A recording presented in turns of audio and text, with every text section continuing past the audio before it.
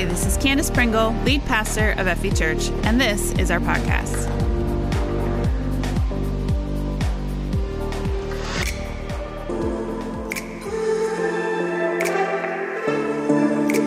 All right, well, we are having a Vision Sunday this morning. Isn't that exciting?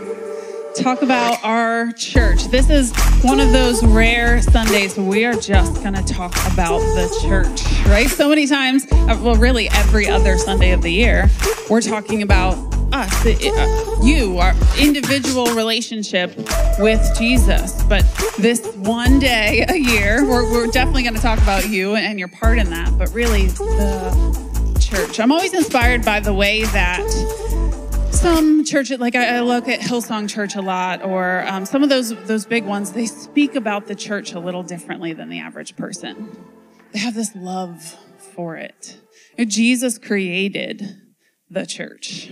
He was the first person in the Bible, in history, to utter the word church in quite this way. He invented it. He commissioned it, and his Holy Spirit came and started it. It's a beautiful thing. But today I want to go to the story of Nehemiah. And we talked about this a little bit before service in Bible trivia. And it's one of those stories that we don't talk about very often.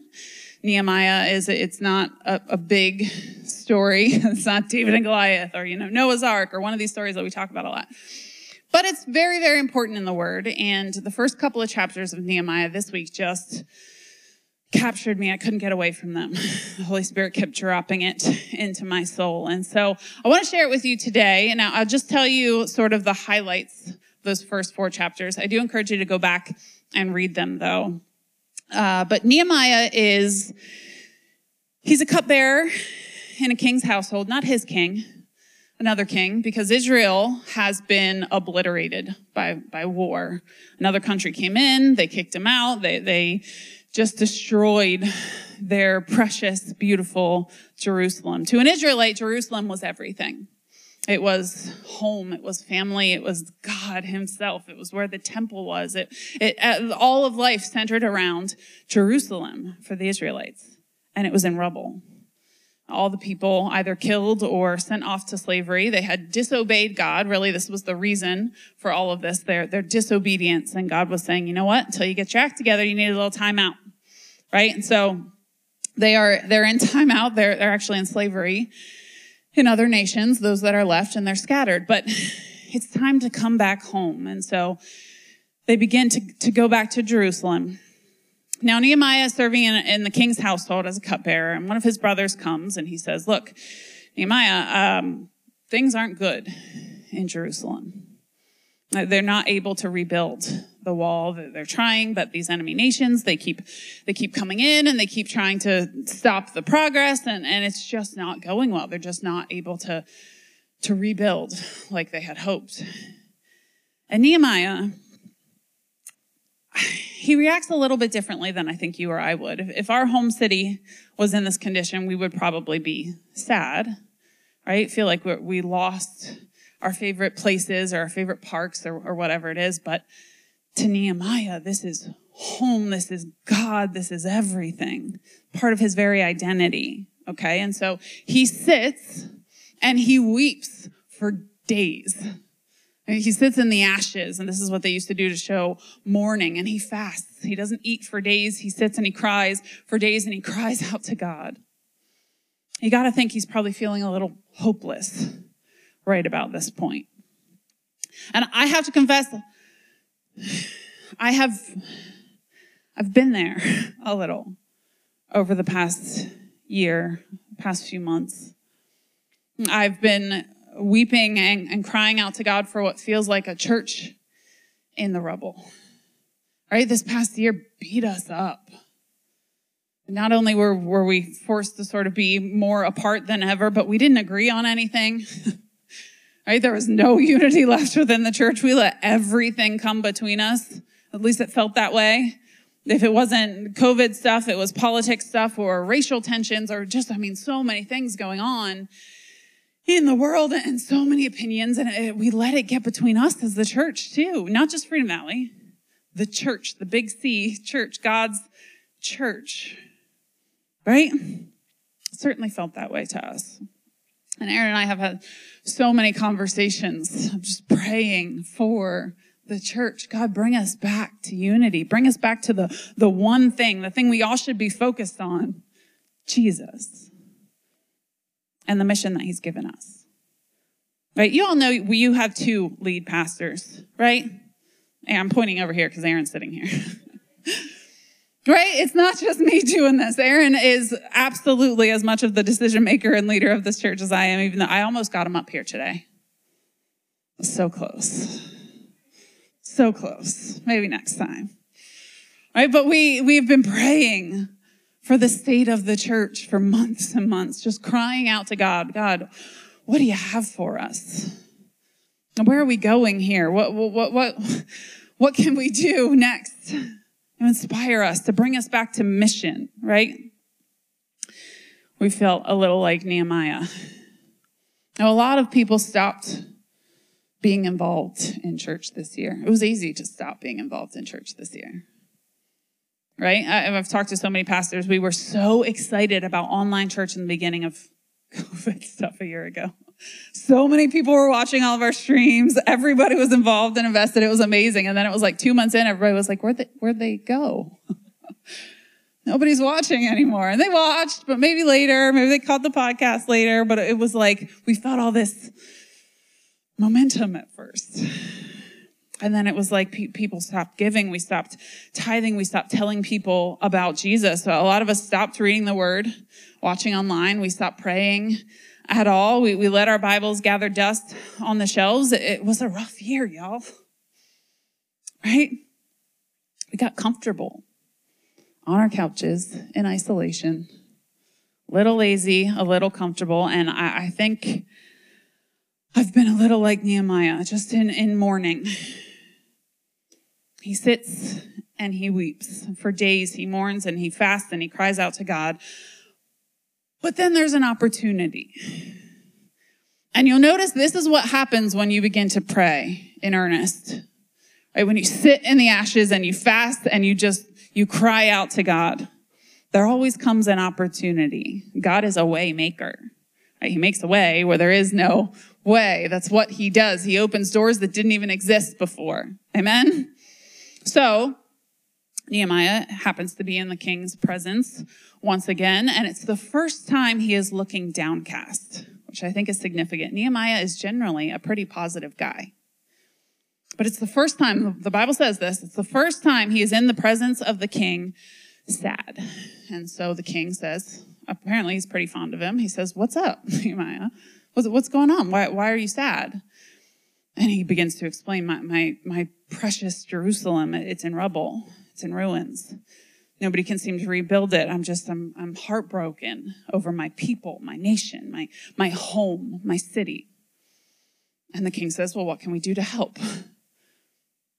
What can we do to help? This is the king that probably helped with the destruction, or at least the nation that did, right? But he says that now he's saying, what can I do to help? And so he actually sends him back to Jerusalem. He says, go and take care of it. Take as much time as you need. And here's some lumber, some materials to help with the rebuilding. And so Nehemiah goes back and he offers his leadership to it. Even though the city of Jerusalem, his home city, the place where his God resides, even though it's in ruins, he still loves it.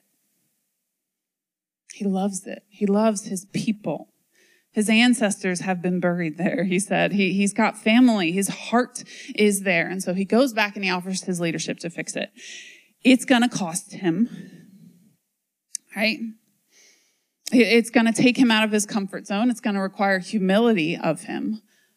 But he goes back. In Freedom Valley, what I believe God is telling us today is it's time to go back, to begin to rebuild our precious Jerusalem, our precious church. Look, we believe, Aaron and I believe that God is breathing new life into this church. Not just this church either, but the Big C church, the church of Jesus Christ. He's been breathing new life and new vision back into us over the past year. Some of us have been able to hear it. And I've heard from so many of you lately that have been hearing from the Holy Spirit. You've already said to me some of the things I'm going to say to you today. It's amazing how God is speaking to each and every one of us, and he's calling us back to the church, back to the overall mission. And those of you watching online, I'm not saying it's necessarily butts in the seats, right? It's involvement in the church. I know Lisa Late, for example, I brag on her often, but she's social distancing. She's at home. She's watching from home, but she's leading an online home group.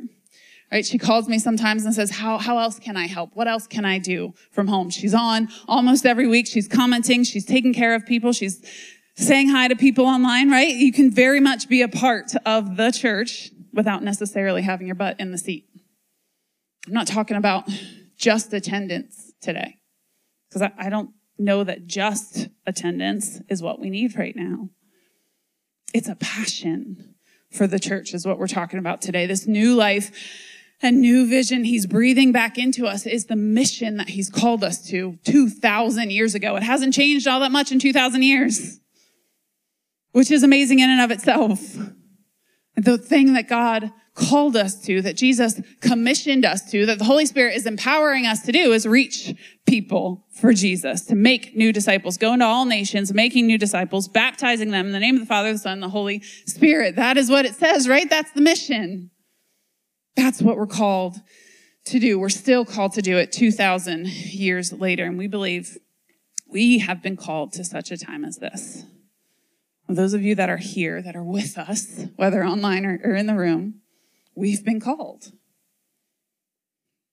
Not just me and Aaron.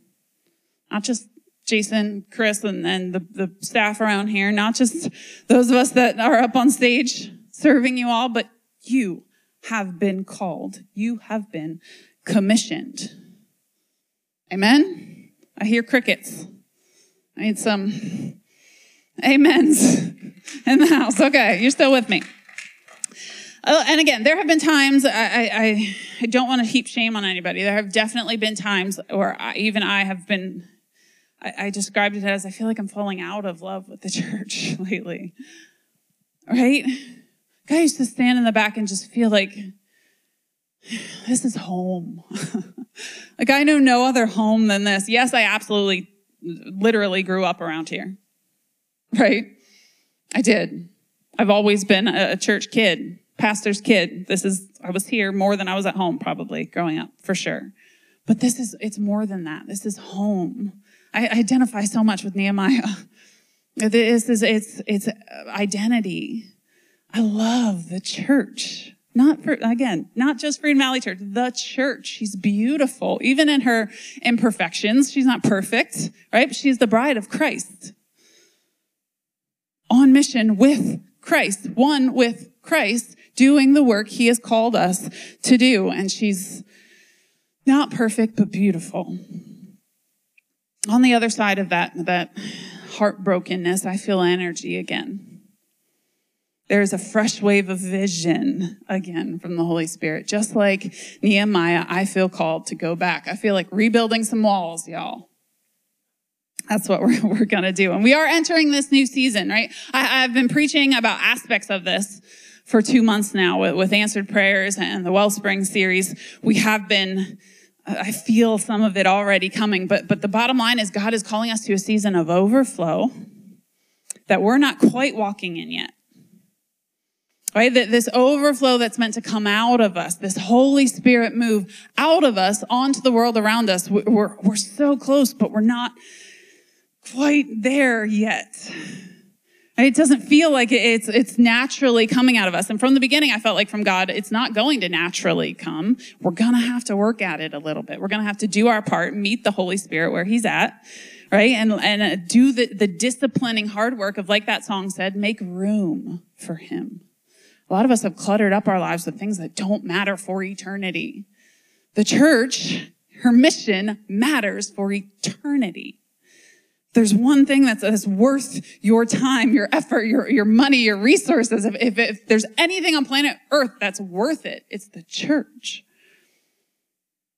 We can't take anything with us except people into this next life. It matters so much. And I believe we have been called to go back, to begin rebuilding some of these walls that we've allowed selfishness to sort of obliterate our faith in some places. We've allowed the enemy to come in and to overtake our city just because we've been disobedient. We've been lazy in some cases. We've allowed the enemy to come in, and it's time to go back and rebuild some walls around that selfishness. When Nehemiah, he gets back to Jerusalem, as we saw in the Bible trivia questions, right? He takes 3 days and he surveys the land. He doesn't tell anybody his plans yet. He just walks around, he looks, right? He sees what's what. He's taking stock. And then he goes in front of the elders that are left in Israel, and he says, look, I have a plan. We need to get to work. I don't care what opposition is out there. Right? I've got some resources behind me. I've got the king's approval. Let's do this. What are we waiting for? Let's rebuild some walls. And so he gets to work. They say, yes, absolutely. And they get to work. He organizes the people. In fact, there's a whole chapter. Is it Nehemiah chapter 3? Lists all of the people that actually do the work. Nehemiah isn't listed in there. I don't think. I didn't see his name anywhere. Right? He isn't actually the one doing the work himself. He is organizing the people to get to work. And they did. It says the priests took this one section, and this other tribe rebuilt the gate. And almost everybody who lived along the wall took the area right outside their house. And they rebuilt. Not everyone did everything. Nehemiah himself didn't rebuild the wall himself. They had to work together. Right? And one person can't do everything, but everyone can do something. This mission God is calling us to, it's something that will take all of us. Every single person that calls Freedom Valley home, whether in the room or online, is going to have a part to play. We can't sit around and expect everyone else to get the job done for us. Aaron said not to let you off easy. His words. So don't let them off easy. We all have a part to play. When any one person holds back in the kingdom of God, we all suffer. The Bible says we're like a body, right? We can't all be hands. We can't all be feet. We each have our own part to play. And when one person holds back what God is asking of you, we all suffer. We are the body of Christ. We all have a part to play. We can't sit around and expect everyone else to get the job done. We must, each of us, be asking God, what is my role to play? How can I help? And so Nehemiah begins to he gets to work. He gets people organized. And then no sooner that they start to get some traction, right? They get half the wall built, I think. And the enemy comes back, right? There are all these surrounding nations that don't like that Jerusalem, it used to be a superpower, right? And they don't want Jerusalem to be a superpower again. That's dangerous. The favor of God is dangerous to those that aren't living under God's rule, right? And so no sooner they get traction, the enemy comes back and they begin to attack again. And this is the verse that stood out to me. Nehemiah 4:9. But we prayed to our God and guarded the city day and night to protect ourselves. I couldn't get this verse out of my head this week.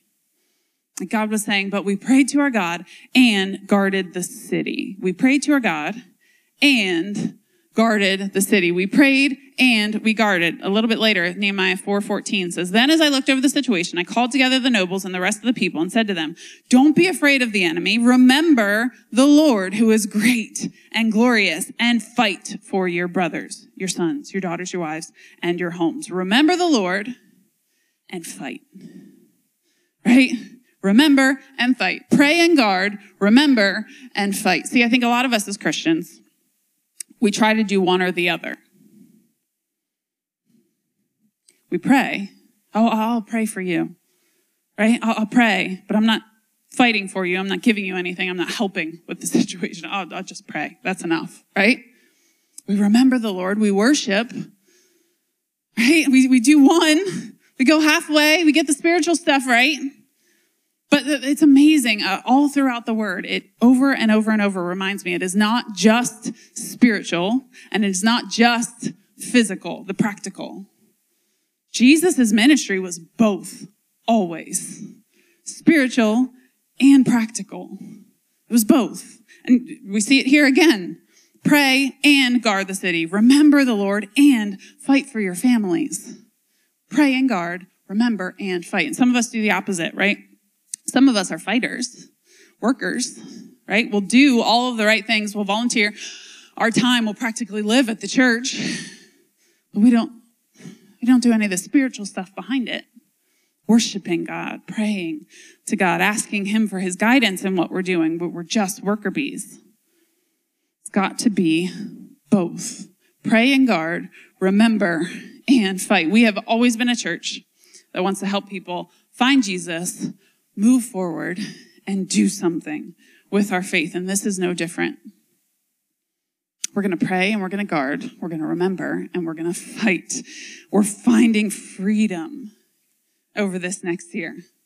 That's the job. We're moving forward into the future of what God has for us. We're going to do more with our faith, more for the gospel. So many of us are still stuck in rubble from whatever happened in the past. We let the enemy get over the walls. We let him in. We've been a little lazy, a little selfish, right? We haven't been obedient to God. And the enemy got a foothold in our lives. And we're maybe remembering the Lord, but we're still living in the rubble. It takes a little work to build those walls again, to keep the enemy out, right? And God says, I can help, certainly, but you got to meet me there. You got to rebuild some walls so I have a house to dwell in again. Pray and guard, remember, and fight. In a lot of ways, I think our church is in the rubble. Right? We're living in some vision from the past, some things that are keeping us chained in the past, some ineffective vision that's been happening in the past, and we need to move forward into the future. 2020 will hit our church just the same as it did every other one. Right? We need to move forward, but it's not all in God's hands, and it's not all in our hands.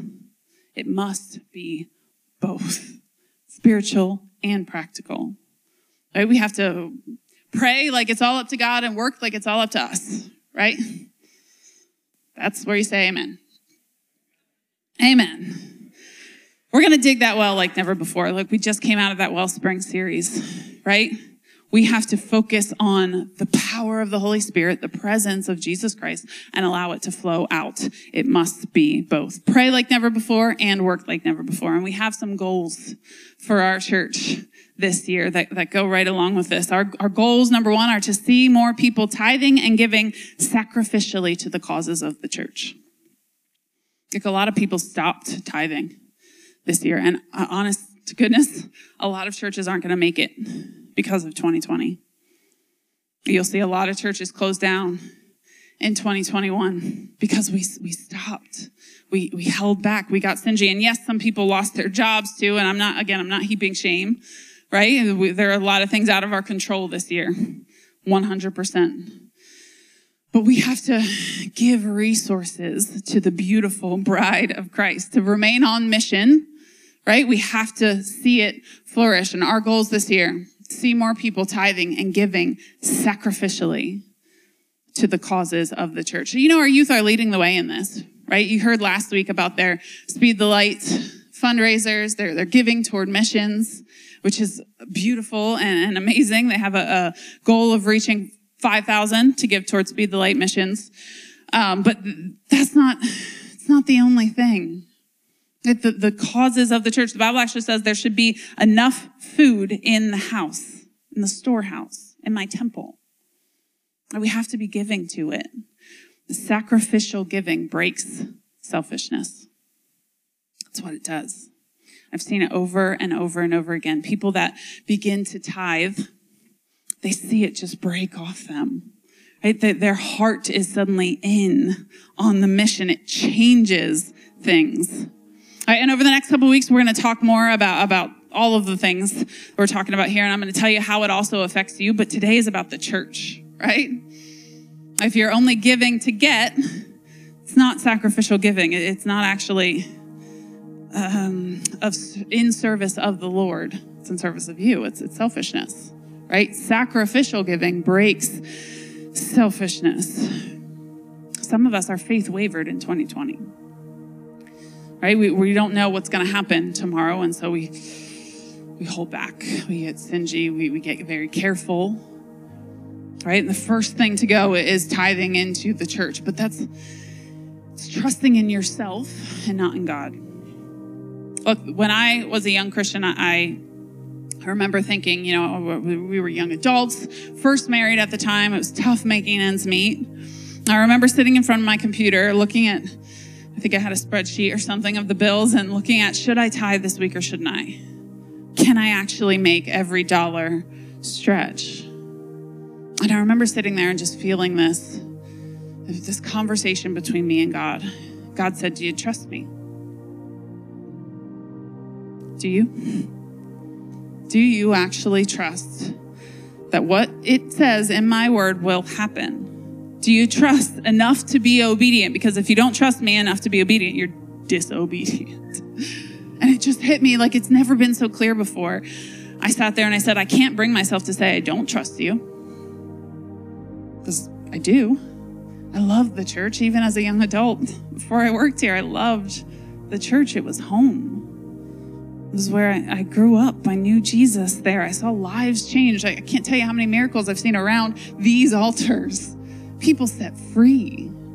People I knew changed completely. 180 degrees. They are different because of what happens here. I know it's real. I sat there. I said, I can't bring myself to say I don't trust you. Yes, I do. I know that what your word says is true. And I know that if I tithe, you're going to take care of me. You're going to meet my every need according to your riches and glory, that it's not actually about me at all. So I'm going to tithe. I know the numbers, and I know they're not going to, I can't pay my bills this week if I do this, but I'm going to do it because I can't bring myself to say I don't trust you. That is honestly simple as it gets. Do you trust the Lord or don't you? Is that harsh enough? Tithe to the local church. Pour your heart into it. Pour your resources into it. And we have plans this year behind the scenes. I want to give you just brief bullet points on that too. All right, we've had some vision over the past few years that just it's being ineffective right now. We don't want to pour more resources and time and energy into it. For example, the land across the street, right? We've been moving towards having a Freedom House over there and developing that land someday. But right now, we haven't gotten permits in 5 years to build. It's not happening. We only have a quarter maybe of the funds we need to renovate that house. It's not happening. It's ineffective. Nothing is happening. Is God a God of ineffectiveness? He's a God of productivity, right? We have to be productive with the resources that he's given us. And so we're going to sell the land across the street. We're going to trust God that he has vision for us moving forward. We're going to reduce our expenses every month, right? Get on the same page moving forward. This is actually what Free the Future has meant to us around here for a while. It's more financial almost than anything. Right? We're freeing up the future of what God has for us from a very practical perspective. We have to stop pouring resources into things that aren't effective. Look at what God is blessing and pour it into that. I want to be an effective church. We saw 4 people give their lives to Jesus last week. 7 people the week before that. We baptized 4 people last week, right? We saw 5 new families, I think, come through the doors last week, maybe 3 the week before that. I know these numbers because they're deeply personal to me. Right? They're everything to me. I love the church. I love seeing lives changed in the church. Why not pour every dollar into that fruit? Right? Why not give everything that we have into that mission and calling? lives have been changed that are sitting in this room today? How many of us can say that Freedom Valley has changed something in you? And not the church, not the building, not the four walls, right? But the Jesus that is here. When we all gather together in his presence, there's power here, right? You felt it today during worship. I know I did. The Holy Spirit is moving in our hearts and minds in this house. I want to pour everything into that. I want to remember the Lord who is great and glorious and fight for my family here, my home here. And so I have this little card, actually, if you want to pull that out in your bulletins, or if you're watching online today, you can go on the app and go to the sermon notes. There's a free the future little form, right? What is God calling you to give? What is God calling you to give? Some of us, we're not giving a full 10%. We never have. We want to step out and say, God, is that what you're calling me to right now? And just a heads up, he's calling every believer to that. Right? Maybe it's I've been tithing faithfully, but I need to stretch myself. I need to start giving more into this. Right? Every extra, maybe there's some extra right now. I need to give that. What is God calling me to give? But this isn't just about finances. Free the future isn't just about resources. In fact, it's so tied to our hearts, right? And so our second goal this year is going to be challenging ourselves to bring more people than ever before, but not just bring them into the house, bring them into the church, telling them the good news, the gospel of Jesus Christ. See, this year I've seen a lot of people, a lot of Christians telling people something. It's not always good news, though. I've seen a lot of Christians being the bearers of bad news, in fact, especially online, where it's probably least effective. Right? The people that don't understand that you can't just be an Old Testament prophet anymore. Jesus came and he changed all that. Right? But they look at these Old Testament prophets preaching doom and gloom. It doesn't work like that anymore. Jesus came. He broke the yoke of tradition and religion, and he came to bring good news. He commissioned us to bring good news. We have hope. Doesn't matter how dark the world gets. We have hope. What I want to see this year is more people sharing that story. Like, not just saying, you know what, my church is cool. We wear jeans and there's loud music. You know what I mean? You should come. Yeah, I brag about that too. It's fine. It's good. I love it. But it's not the point of church. Amen? Jesus is here. But he's also within you. You carry him outside these doors and you share that good news with the world. I want to see more of us saying, Jesus changed me. That's why I go to church, because there's other people that Jesus changed there, and they encourage me and they teach me new things, right? We worship together and our hearts are one there. Sharing the gospel. I want to see us learning how to share a testimony, how to write our own testimonies this year. Your story is the most powerful, because nobody can tell you that didn't happen. It happened to me, right? I know how Jesus has changed my life. Can I be there for you? Can I tell you about it? Maybe he can change yours too. I know he can change yours too. Right? More people telling people. I'm praying that when I talk about these things, that every single one of you would have a name or two or three or four names in the back of your mind. That this is who I'm praying for right now. I want to tell you my names, but they might be watching today. I don't want to. I'm praying for them every single night. God, bring them. God, help me have the opportunity to share with them. And let me minister to them. Let me be there for them. Let me be the person they come to when they're in crisis. Right? Give me an opportunity to share. If you don't have those names in the back of your head, begin to pray. God, who can I share the gospel with? Like, who can I help set free through Jesus Christ? Who can I tell my story to? This is the overflowing concept. We've been talking about the wellspring for weeks, right? You can't be a wellspring without overflowing onto somebody. We're called to share the good news. Who are those people? Are you praying for them?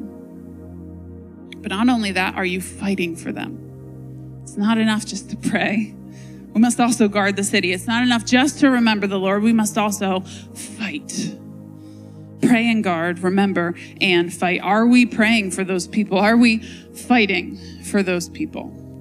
And number 3, our goals for this year, we're going to challenge you to serve each other like never before. Not just serve our communities, right? Not just outreach beyond the walls of this building, but to serve each other.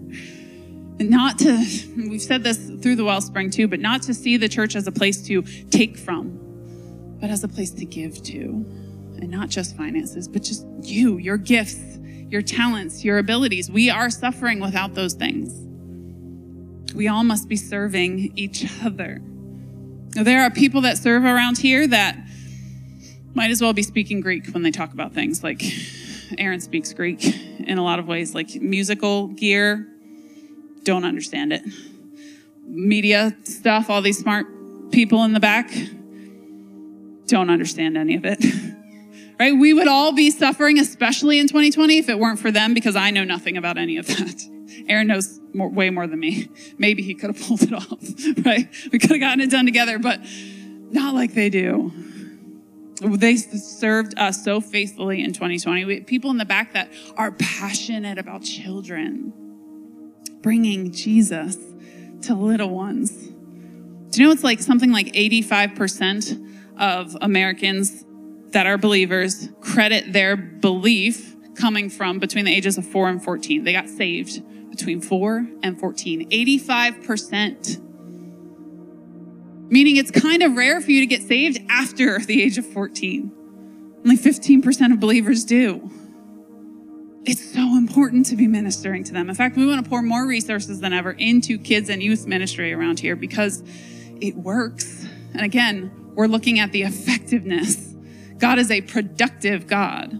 He prunes things that are not productive to make them more productive, right? It's another one of the Wellspring concepts we learned. That's what he does. We're going to pour more into our kids and youth ministries because it works.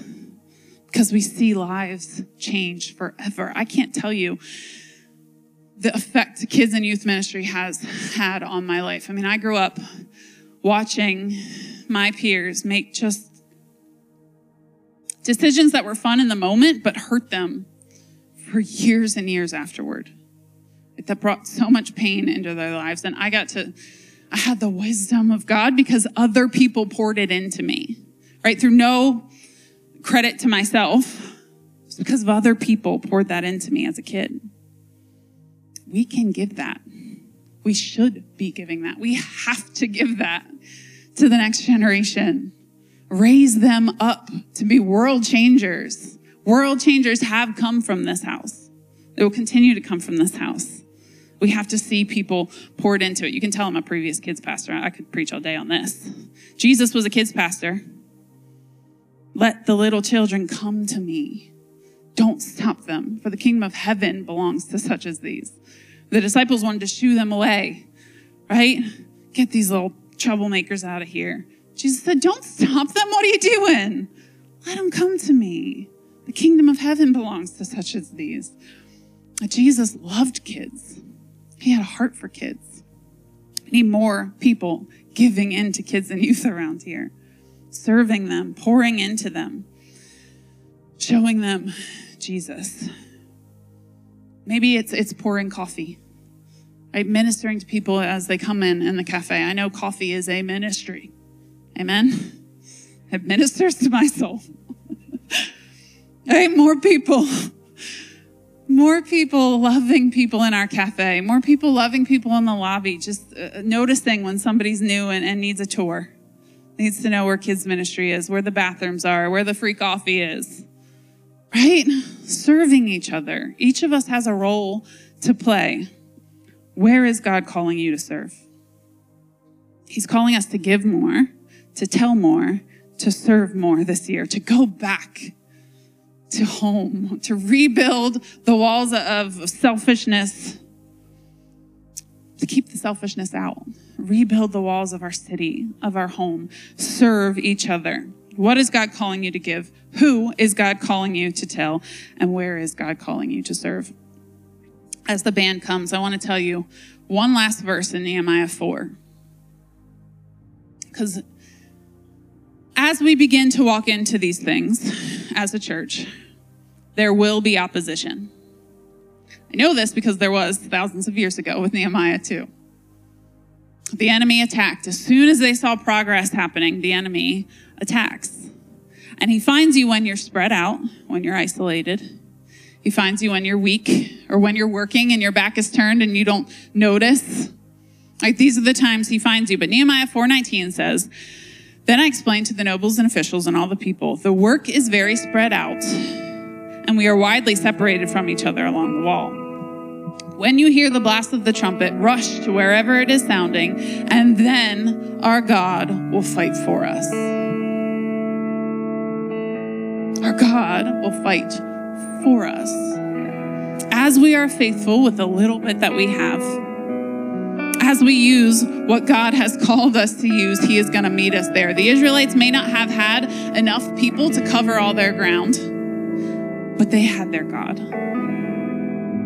God will fight for them, and he will fight for us. We may not have enough people.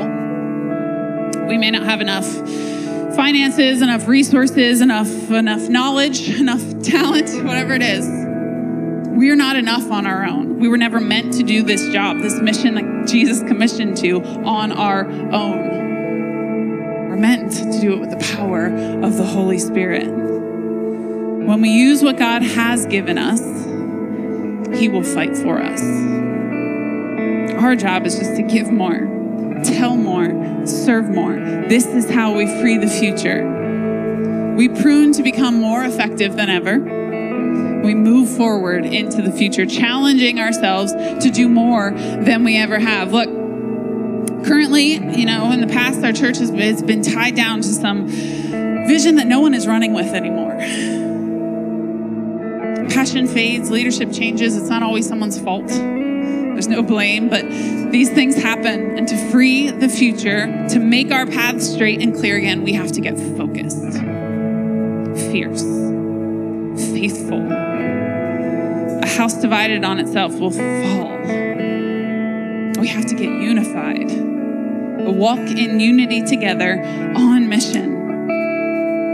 Giving more, telling more, serving more than we ever have. Focused on just being the pure, beautiful bride of Christ. Not perfect, but beautiful, vibrant, passionate, selfless. This is the church. Giving, preaching the gospel, serving one another. The early church in the book of Acts met in each other's homes regularly, broke bread together, they ate together constantly, right? They watched each other's kids, that they gave to each other. It actually says they shared everything they had. A beautiful picture of what God has called us to be. We've been talking about the wellspring over the past few weeks, our gifts overflowing. My gift is organizing chaos. Aaron's gift of leadership. We are gifts to the church, and we see ourselves that way. We are meant to serve the bride of Christ. That's what we've been called to. And we've been called to such a time as this. Like Nehemiah, we can lead this rebuilding. We're actually both first children. Leadership gifts in us since birth. Both been prophesied over all of our lives. We'll be leaders someday. And we didn't always like it. But God has called us to this for longer than we probably even know. Together. We're married, on mission together, leading this church. And we've both been called to it, I think, our entire lives, spoken into and prophesied over. We stand on the shoulders of so many people that gave into us. We want to be that for others. For the kids and youth of this house, we want to push them forward, allowing them to stand on our shoulders to preach the gospel. And there are so many that are already doing it, powerful world changers in this house. Don't you want to be a part of that? I can't wait to see what God is going to do through us when we're unified, walking in the power of the Holy Spirit. And Aaron and I, we're not going anywhere. In fact, we're headed into the future of this church with more passion than we've ever had, more focus than we've ever had. We're ready to leave behind the old and walk straight into the new, because God is doing a new thing. He's always doing a new thing. New generation, new focus, new vision. We see an overflowing church when we think of Freedom Valley. Overflowing with love and compassion, joy, but also overflowing with people, right? With finances, with resources, with buildings and locations to get the job done of reaching our world with the message of the gospel. I see entrepreneurship drawn to this house, business people drawn to this house, seeing it as their mission in life, what they're called to resource this house, because they believe in it, because their lives have been changed here. I see marriages being saved in this house. It's just like it always has been around these altars.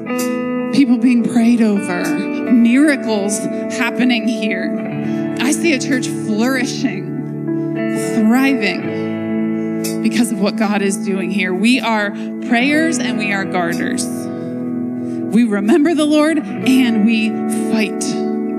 Who's ready to fight with us? Are you ready? Whatever you did last year, the year before that, God's challenging us to more this year. Ask him, God, what are you asking of me? I hope everybody has multiple things to write in each of these. The names of the people that you're praying for right now. Right? Exactly what God is calling you to give, exactly where he's calling you to serve. And I want to pray over these with you. We're going to take moments here. In the next few moments, we're going to take just a moment and write in these boxes, because I'd like to pray for you. I know how God is challenging me and my household. I want to pray for you too. I want to know who's with us. So I would just challenge you, grab a pen, grab one of these cards. If you're watching online, go to the sermon notes. You can fill it out right there. We're called to die to our sinful, selfish nature. And believe me, I get it. When some of us are going to fill this out, you're going to feel some sadness of things God's asking you to give up. You're going to feel some anger maybe. Sometimes when we talk about giving in church, this anger comes up in us. Well, they just want more. They just want raises. I don't know what people think. I guarantee you nobody's getting a raise this year at Freedom Valley, okay? That's not what this is about. It's about resourcing the house of God, the place that we all love, the place where life change happens. And I'm not apologizing for asking it anymore. Jesus did. He talked about money almost more than any other subject. So I'm not apologizing, okay? Give more, tell more, serve more. And over the next few weeks, we're going to talk about how God will bless you because of it. But today's not about me. It's about this house. It's about the mission God has called us to. It's important. It's vital. I'm not begging. I'm just commissioning. I'm the messenger here. Again, I've already heard from so many of you that have come to me and said, I feel God telling me I need to serve somewhere. We talked about Roger's text last week. He saw an overflowing church and he knew it was on him to help with that. Right? I'm already signed up for kids ministry. He said, what else can I do? I'm looking for something else. God's calling each of us to something. What is that thing? Giving into the house of God. Look, I'm not in charge of my own life anymore as a follower of Jesus. I don't get to say where my money goes, where my free time goes, who I serve and who I don't. I call Jesus Christ Lord. I have willingly become a slave to Jesus Christ. He gets to tell me what I do with myself, with my life, with my resources, with my time. I've given him that control. We're going to be more disciplined, more focused than ever. We're going to be about changing the world with the message of the gospel. Behind the scenes, being super focused with our finances. We're being focused on getting through 2020, certainly on staying afloat, on paying the bills and keeping the lights on so we can continue to preach the gospel in this house. We're focused on paying down debt, cutting our expenditures to as little as possible. So in the future, we can pour more resources into the gospel message. But what happens behind the scenes is determined by what happens here. What happens here is about our hearts. What is God saying to you? What is the Holy Spirit whispering to you right now? I'm not just asking for more prayers, I'm asking for more fighters. It must be both. That we would all fight in the spiritual and the physical, that God would give us a heart for his house. We'd be passionate about it. We'd see more people digging into the word and reaching their friends for Jesus. Not just more butts in the seats again, but more warriors in the spiritual. The highest form of spiritual warfare, by the way, is obedience. Remember, Israel wouldn't have fallen to their enemies in the first place if they hadn't been disobedient. We have to stay obedient, and God will fight our battles for us. We're going to be fierce, passionate, and disciplined this year. I see an overflowing church. It's time to go back. It's time to rebuild the wall. We're going to ask the band to sing a little bit as we each consider what God has called us to. And I just want to encourage you to take a moment. Close your eyes. You can stand, you can sit. Close your eyes and just focus. Worship God and listen. What is he calling you to do? I want us to get into this posture of discussion with him. What is God calling me to? God, what are you doing in my heart through this? I want us listening to the voice of the Holy Spirit here. He's going to breathe new life today. Infuse us with new passion and vibrancy today. New vision for the house of God. There will be people filled with the Holy Spirit in this next moment. That's what he does. He commissions us. He gives us a heart for people. Just stand where you are, lift your hands to him, close your eyes, and just ask him. Holy Spirit, come. Empower me. Commission me. What would you have me do? What is my part in my church, in the house of God? Let's sing.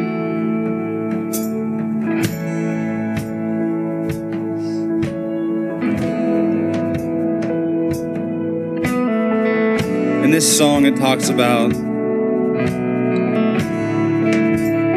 your way is better. I know that when I do it my way, it sucks. Nothing works. So when it comes to finances or serving or whatever God's called us to, why do we always rely on ourselves and always default to ourselves like we know better? God's word is true. We've seen the evidence. And if you like what you've been getting, just keep what you're doing. But if you want to see God's blessing and God's abundance in your life, then be obedient. Obedience isn't optional as a Christian. It's not like we can pick and choose when we're obedient. It's about submitting to what he asks us to. And it's not comfortable, it's not easy. And sometimes it's scary, but he says he's going to take care of us. He takes care of the lilies of the field, the birds of the sky. Why wouldn't he take care of us? The Bible also says, test him and see. So what do you have to lose? Test him. He says in the Bible, test him in this. And you have nothing to lose. And just stop doing it our way and let's just be obedient. Preach. I did get him up here. Let's sing.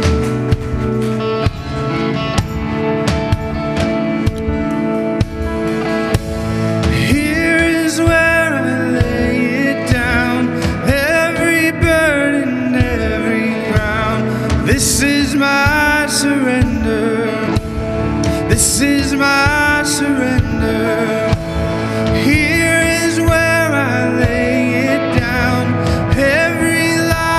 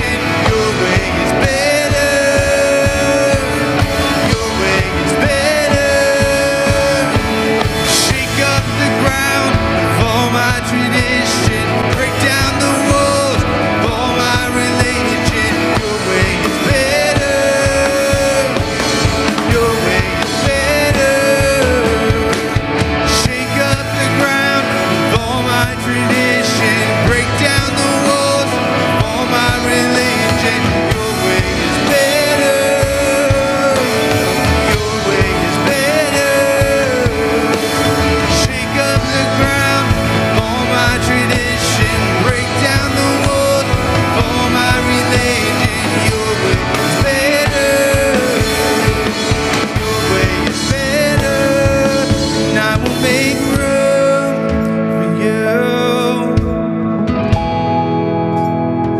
to do whatever you want to, whatever you want to. And I will make room for you to do whatever you want to, whatever you want to. Shake up the ground for my tradition, break down the walls for my religion. Your way is better, your way is better.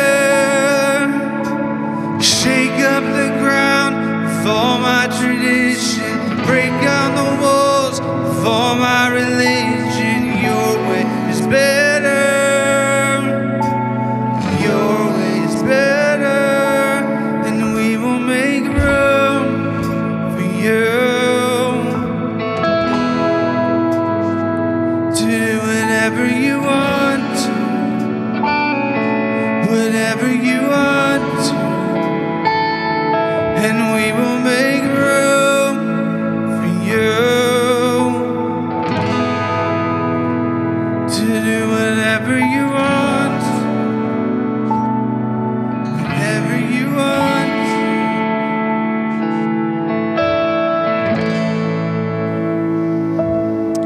Heads bowed and eyes so closed.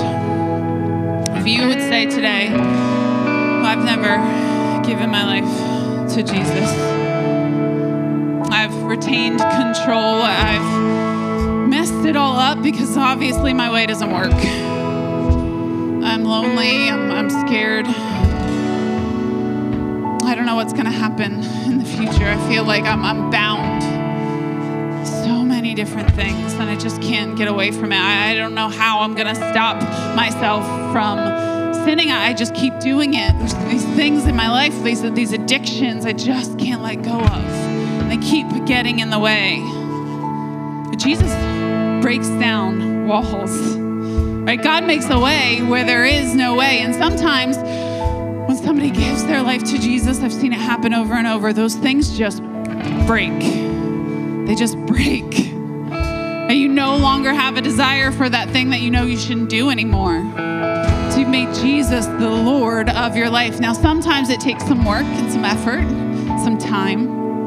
He heals those things over time. But sometimes they just break. And I just feel like somebody in this room today needs some stuff to break. You need to give it all to Jesus, to just cry out to him, to release that control and ask him to be the Lord of your life.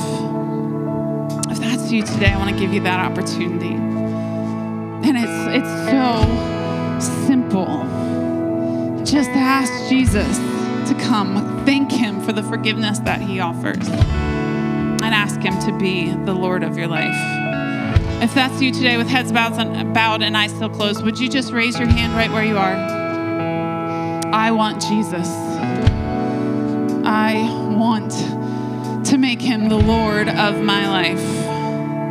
Keep those hands raised. An usher might come in and give you a little card just explaining that decision. But today, I'm going to ask all of you in the room to just repeat this prayer with me. We're just going to give our hearts to Jesus. But everybody in the room say, Jesus, I believe in you. Thank you, God, for sending your son to die for me. Today, I accept his forgiveness. I give my life to Jesus. And I ask him to be the Lord of it.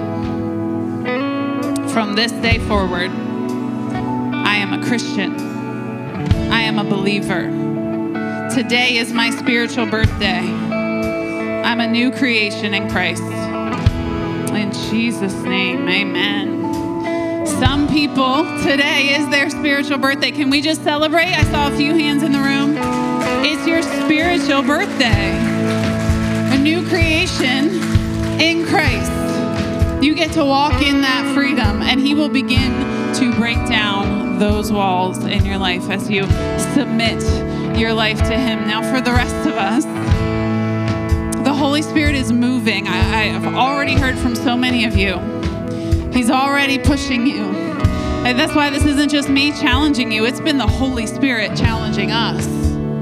It's time to go back. It's time to rebuild some walls around the selfishness we've allowed to creep in, and it's time to listen to the voice of the Holy Spirit. He's always going to push you to do more, to give more of yourself to Him. Jesus called us to die to our selfish, sinful nature. Death is not pretty. It's tough. Jesus went through crucifixion for it, right? If He never gives us another gift, that was enough. Enough to give my life to. That's how I repay Him for that, by giving it to other people. Fill this card out. I would love to pray with you this week.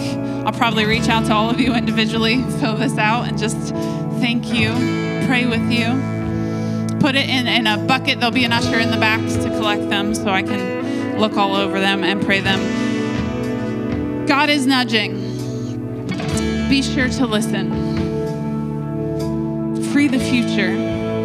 Not just the future of the church, but over the next few weeks, we're going to talk about your future as well. Like how God can take those chains off, how we tie ourselves to our past so often.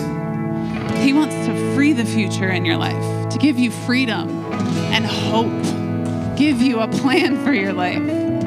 Amen? Amen. Let me pray over you before we go today. Father, thank you. Thank you for giving us the gift of the church. Thank you for giving us pastors and evangelists and teachers and preachers that speak into our lives. Thank you for empowering us with the Holy Spirit. Thank you for giving each and every single one of us a job to do in this mission. Thank you for calling us to something, that our lives are not meaningless. They're not worth nothing. They're meaningful because of what you've asked us to do. God, I pray that you would empower us today, that your Holy Spirit would fall on this place like never before, that each of us would walk out today feeling like we have a mission, a goal in life. We've been given an opportunity to give more into the kingdom of God, to invest in this house, to tell more people the gospel, the good news of Jesus Christ, to see their lives set free through His power, and to serve each other with compassion and goodness and faithfulness. We thank you and we praise you. In Jesus' name, amen. Is God good or what? Amen. Love you all. We'll see you next week.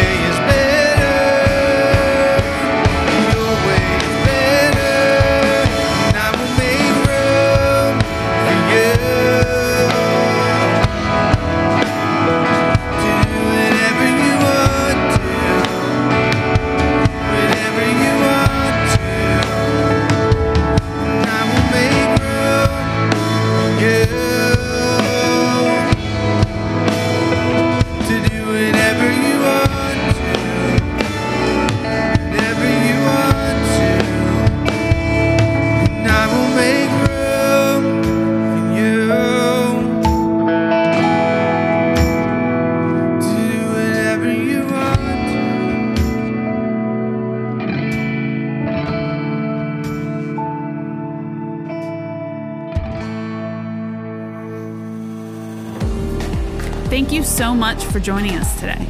If you made a decision to follow Jesus, please let us know by going to fv.church/IAMN. And remember to download our app for more content and helpful links.